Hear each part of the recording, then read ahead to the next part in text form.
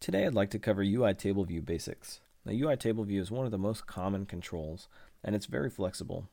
So we'll cover the basics here, and in future screencasts we'll talk about how to customize it even further. To start with, I just have a blank view with nothing on it. We're going to use Interface Builder here to add a table view to this view. So I'm going to go ahead and open up the right hand pane here. Over here in the library you can see we have a table view. I'm just going to drag that in. It snaps into place. And I'm going to save it. Now we need to create an outlet so that we can manipulate this table view during our application. And we also need to set a couple of properties on this table view to set its data source and its delegate properties to some objects that conform to those protocols. And the most common practice is just to put that on your view controller. So on our view controller, we're going to add in a protocol definition for UI table view data source and UI table view delegate. Now UI Table View Data Source provides all of the details about how many rows there are, what the size of each row is, and constructing a cell for each row. Delegate is more about responding to user events. For instance, what happens when the user taps on a row.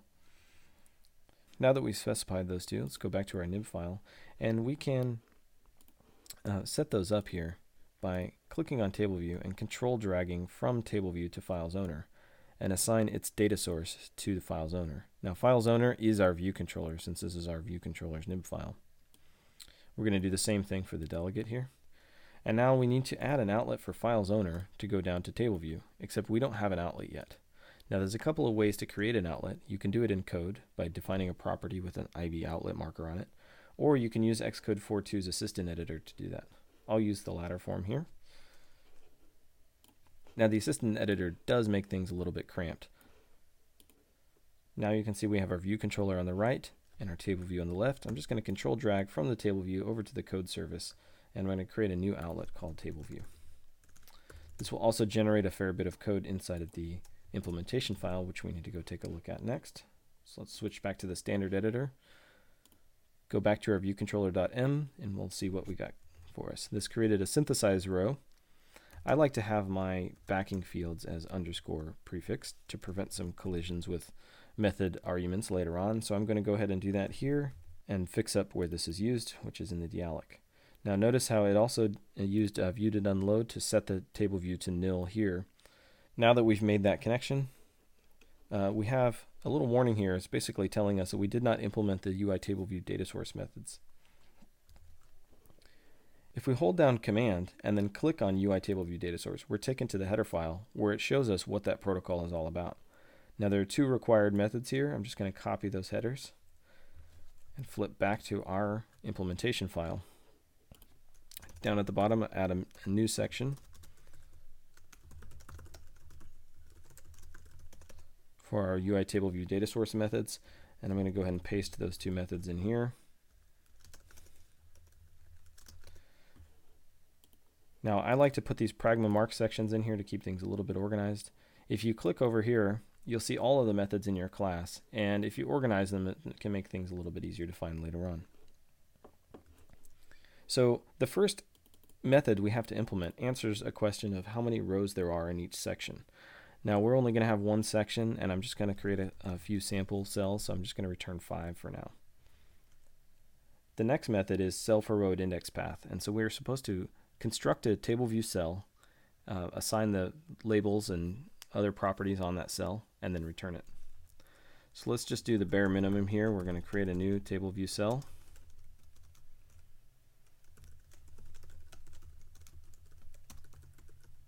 We're going to use the initwith style reuse identifier initializer. The style that we're going to use is UI table view cell style default, and the reuse identifier for now can be nil. Next, I'm going to set the text label.text property to sample cell, and then I'm going to return the cell. Now we're done with the cell at this point, so we can auto release it. So I'm just going to add a third set of brackets here and auto release this.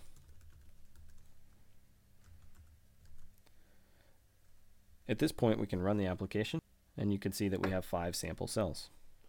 Now if we were to make this number 500 and run it, you would start to notice a little bit of performance hiccup as you scroll, because you can scroll through these things really fast. And you probably can't tell in the simulator, but if you profile this on a live device, you might start to notice this.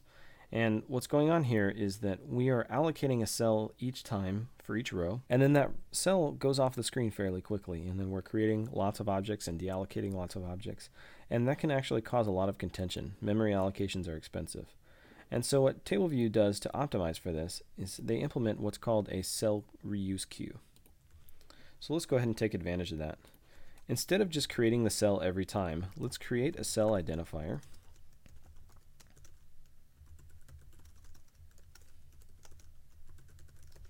And since all instances are going to share the same one, you can make this static. Next, before creating it, we're going to try to dequeue one from the table view first.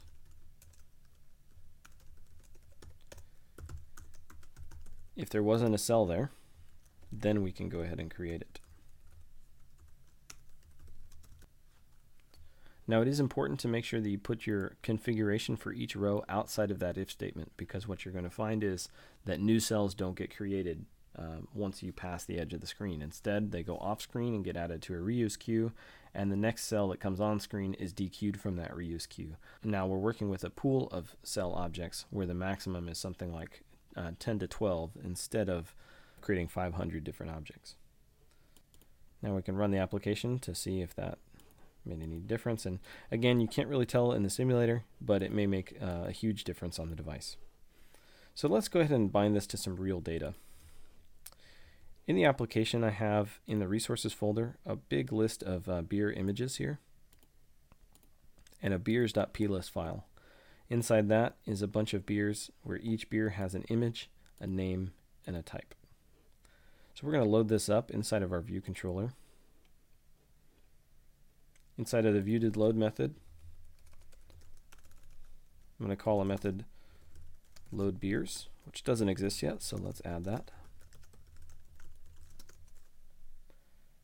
Inside the loadBeers method, we need to get the path to that beers.plist file. Now it's part of our bundle, and so we can easily get the path by calling nsBundle, main bundle, path for resource. Next, we want to get an array of the beers, and we can use that with array with contents of file, and pass in the file path. And I want to save this because we need to use that array later on. So I'm going to create a property for this. I'm going to call it beers. I'm going to flip back to the implementation file, synthesize it.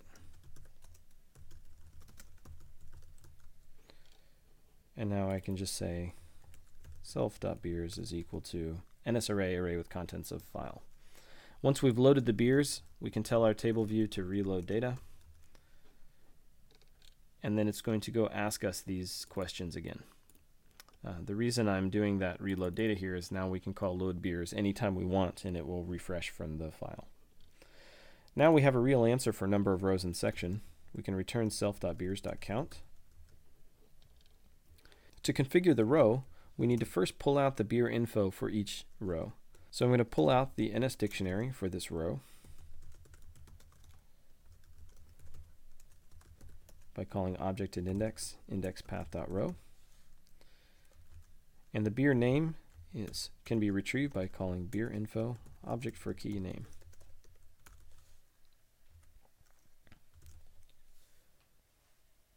Now you can see that we have each cell has its own beer name. We still have other information such as the beer type and the image, so let's go ahead and add those as well. Right now we're using UI table view cell style default, but I'm going to use another style called subtitle, and that allows us to have a detailed text label. So here I'm going to say cell.detailTextLabel.text is equal to beerinfo, object for key type. We also have the image. We can retrieve this image by calling UI image, image named, and passing in the beer info, object for key image into that. And that's a handy way of taking an image named something out of your resources folder that's part of your bundle and retrieve that image. Another good thing about UI image named is that the result is cached so that you don't pay a penalty for calling this multiple times with the same image name. Then we can assign this to the cell's image view image property. And if we run that, we get a list of all the beers. Now a couple of changes I want to make. First, these rows are too short. I'd like to give it some more room so that you can actually see this image. And I'd also like to make the text labels font a little bit lighter, just so it's not so black and white and boring. So to do that, I'm going to do this where the cells are created inside this if statement. I'm going to call cell.textlabel.textcolor and assign that to a UI color instance. That'll give us a nice slate blue. And then to determine the height of a cell, these cells are laid out dynamically, so the table view is going to ask its data source how tall each cell is.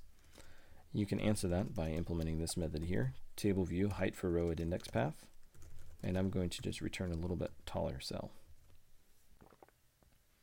And you can see here that it looks a little bit nicer. We have a different color for the text, and the beer images are a little bit easier seen.